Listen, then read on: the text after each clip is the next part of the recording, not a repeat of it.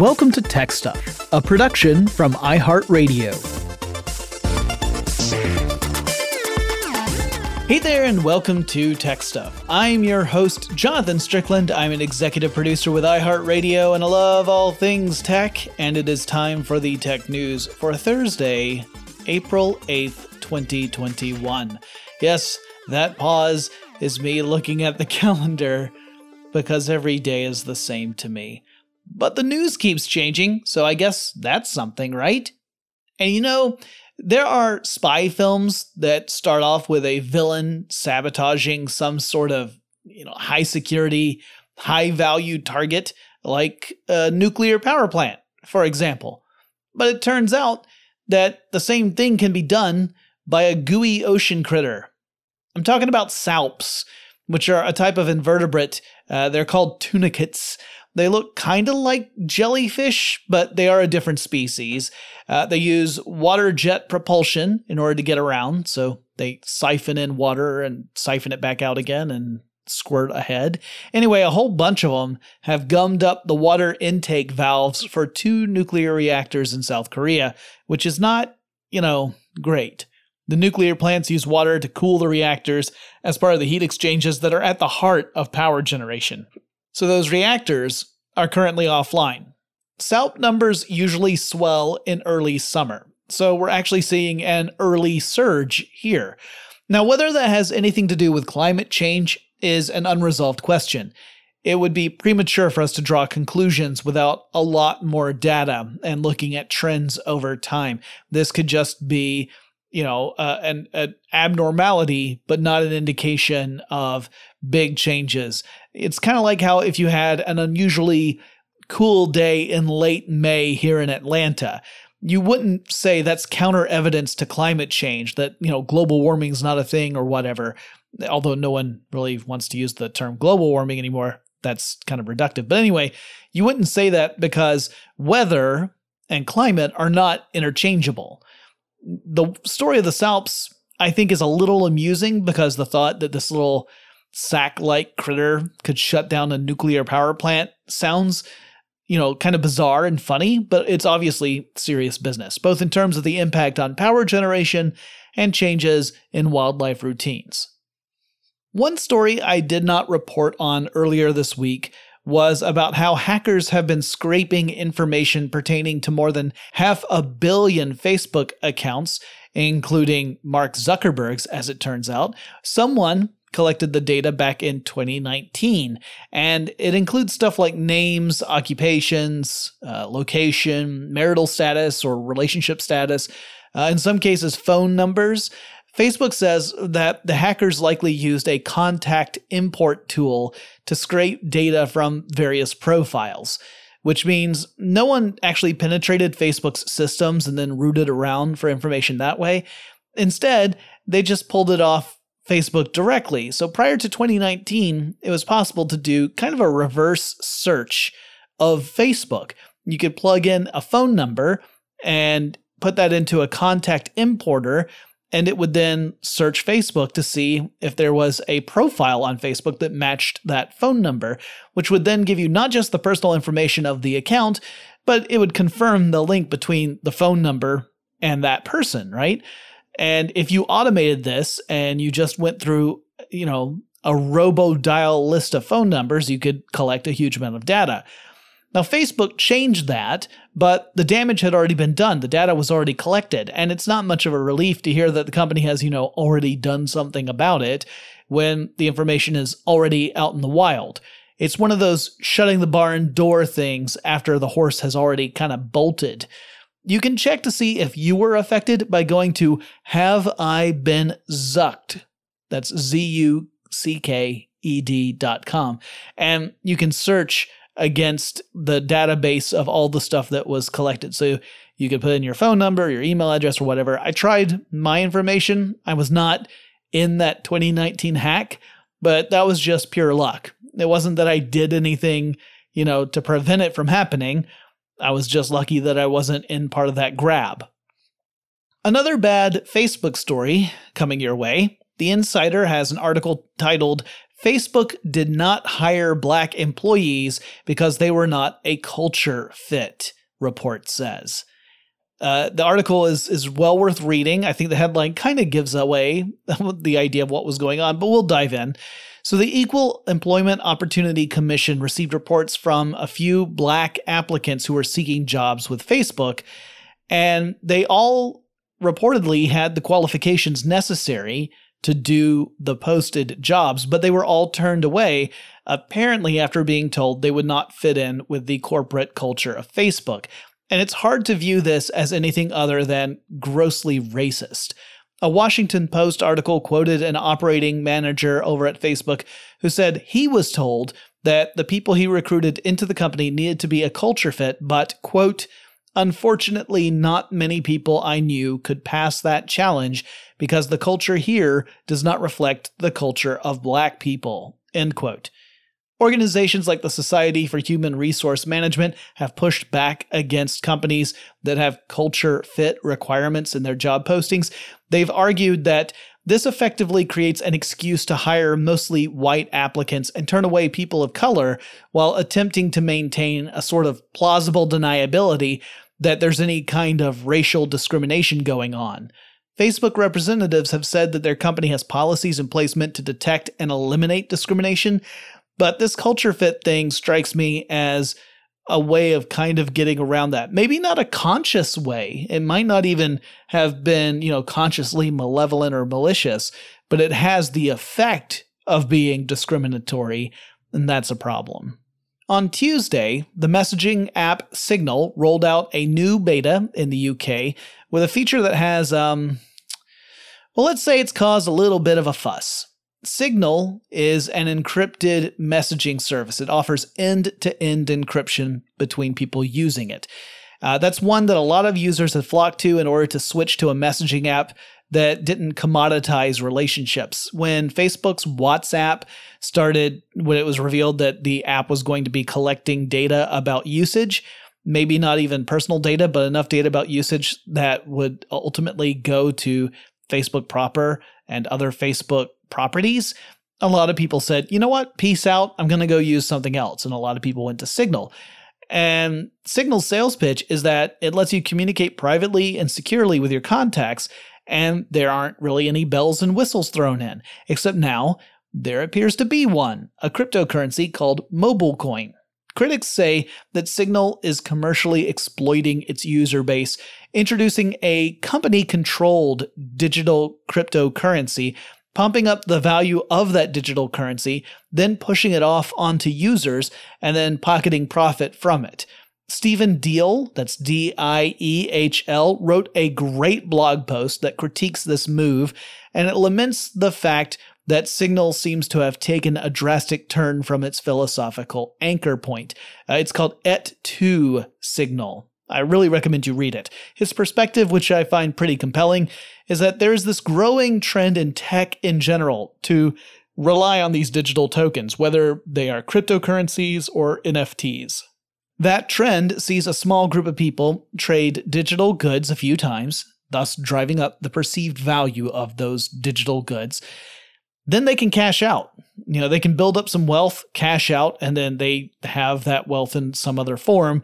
And meanwhile, those digital assets are in a danger of having a total collapse in value, similar to what we have seen with Bitcoin in the past. Bitcoin's riding high, but there have been times where we've seen the value of Bitcoin dip really low from, pretty big highs. So there's no guarantee that it's going to maintain that.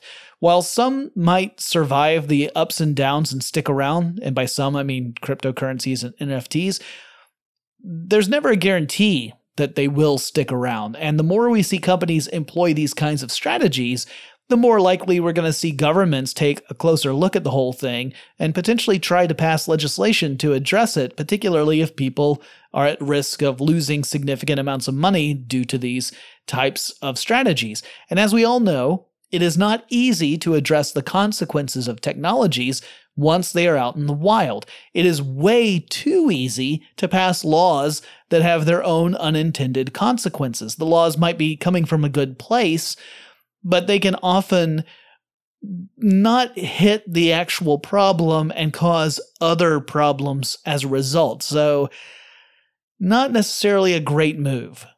Oh, and just to link the Facebook privacy story with the Signal story is another story that a lot of people are having fun with right now, and that is that by using that scraped data, some folks found out that Mark Zuckerberg, whom I mentioned earlier, his data was among that was found in that more than 500 million accounts list. It turns out he's been using the Signal messaging app, which is interesting because Facebook is the owner of WhatsApp. That is a Signal competitor. But if you run the company that owns a messaging app, why would you be using a different messaging app than the one you actually own as part of your company? Why would you use a different one for your personal communication? Well, Signal has end-to-end encryption, and unlike WhatsApp, it's not combing through user data, or at least it's not supposed to, in an effort to sell ads to users. So perhaps Zuckerberg prefers his messaging services to be a little less intrusive, but wanting a different set of rules for everybody else. I don't know. I'm just spitballing here. Amplify Media gave Apple Podcasts a thorough look recently and found out some stuff that I didn't find all that surprising. Apple Podcasts recently hit a milestone of having more than 2 million different podcast titles on it. But Amplify discovered that 26% of all those podcasts have only published a single episode. 37% had only published 2 or fewer. So in other words, we went from 26 to 37% having had published 2 or less, and then 44% had only published 3 or fewer. So once you hit the 10 or more episodes, like how many podcasts on Apple Podcasts have published more than 10 episodes? Well, you're looking at just 36% of all the podcasts up on Apple Podcasts, which tells us that there are a ton of shows that have not hit 10 episodes on there. This didn't shock me because podcasting takes a lot of work and energy. I can name at least 3 shows I personally started recording and stopped before I hit episode number 4. And what this tells me is that there are a lot of people who are trying to podcast, but many of them get discouraged for whatever reason and they give up on it. Of course, some of those shows might not have been abandoned. Some of them could have easily just been one-offs or very limited series. For example, Till Death Do Us Blart, a show in which the hosts get together to watch Paul Blart Mall Cop 2 every year, had to run for 4 years straight before having more than 3 episodes. And it currently has 8, if you also include the trailer from 2015 and a bonus episode from 2020. Meanwhile, Tech Stuff is currently closing in on 1,400 episodes, and that's if you're not counting classics. If you do count the classic episodes that we publish on Fridays, because, at that point, you're talking about 1,529 episodes. This will be 1,531, because I'm pretty sure the Wednesday episode hasn't published as I record this. And I think out of all of those, I'm only not in one of them. I'm in every single one except one of them. I need to lie down for a moment. A recent court filing in a criminal case illustrates how sometimes smart city implementations can be dangerously stupid. And let me be clear here, I'm not saying it's dumb to update city infrastructure. I'm saying it's dumb to do it poorly. In this case, the incident in question happened back in 2019. A man named Wyatt Tranachek attempted to sabotage the water cleaning system of Ellsworth County in Kansas. Tranachek had been working with the county, which had installed software in the county's water cleaning system, and it let employees log into that cleaning system remotely. And the purpose was to let employees monitor systems without having to be on the physical premises. But the software also allows employees to make changes to that system, like shutting down various subsystems. So Tranachek, after having left his job, logged into the system months later. His access had never been revoked or limited in any way, so he logged in and he started to shut stuff down, allegedly with the intent to cause harm. He was found out, arrested, and if he's found guilty, he could serve up to 20 years in prison for this. Fortunately, no one was actually harmed in this case, but it really illustrates the need for proper security measures in critical systems. That includes everything from the power grid, where we know foreign agents have infiltrated various systems, to our water systems, to communication systems, and beyond. Good security is hard. It requires work, it requires maintenance, it requires updating passwords and changing logins. It includes revoking access when someone no longer merits having access. It's essentially all the stuff that we should be doing in our private lives with our own systems, but a lot of us don't do that because it's work, it's tedious, and there are only so many hours in a day. But if we insist on making these various systems accessible remotely, we have to take those measures into account or else we will suffer very serious consequences. This could have been a lot worse. In the Tell Us Something We Didn't Already Know category, the Broadband Technical Advisory Group reports that broadband usage surged between 30 and 40% in most of the United States during the pandemic, with some areas getting up to 60% of a surge. Seems like when a lot of folks are stuck at home, they turn to the internet when it comes to things like getting work done, or finding entertainment, or researching ways to get vaccinated, and so on. And also, while downstream data was way up, so was upstream activity. Again, no big surprise. I'm sure a lot of you have been on your share of video meetings over the course of the last year. And I mean, working from home for me means that I'm regularly uploading large audio files to my producer Tari. And that adds up pretty quickly. While the infrastructure in most cities handled the increased load without too much of an issue, rural areas were a different story. Some of those were relying on older networking devices that weren't able to keep up with the demand as easily as the stuff we have in metropolitan areas. And what this tells me is that stuff like data caps sound like they're more about getting cash out of customers and less about guaranteeing a good internet experience. If the US had a surge and we didn't see home service slow to a crawl across the country, seems pretty disingenuous to say that data caps are a necessity. Amazon's Twitch service has a new policy in place that could see Twitch streamers get banned indefinitely for things that they do offline. That is, you might have a perfectly acceptable streaming record, but you might do something really bad out there in the real world, and if Amazon finds out about it, you might find that your stream has been shut down. Now, I don't object to this, by the way, but it is interesting to me. Twitch streamers can achieve a great deal of fame, they can attract a large and young audience, and if a streamer has been found to have engaged in some seriously bad behaviors, like being involved in acts of deadly violence, or terrorist activities, or committing sexual assault, Twitch has rules now laid out to ban that user from streaming. According to Twitch, it will work with a law firm when cases arise to determine if any claims that were made against that streamer have validity to them. And that all has to happen before Twitch does anything else. Only on confirmation that the streamer was actually involved in these activities will Twitch then act on the account. According to Twitch, a person who has been found to have engaged in these offline activities poses as a potential threat to the Twitch community in general, and that is unacceptable. Other platforms like Facebook and YouTube also sometimes take offline behavior into consideration when dealing with accounts, but it's more common to see most platforms focus solely on the behavior and activities that happen on the platform itself and not elsewhere. Finally, in the second McElroy family reference in this episode, let us all bow our heads in a moment of silence for Yahoo Answers.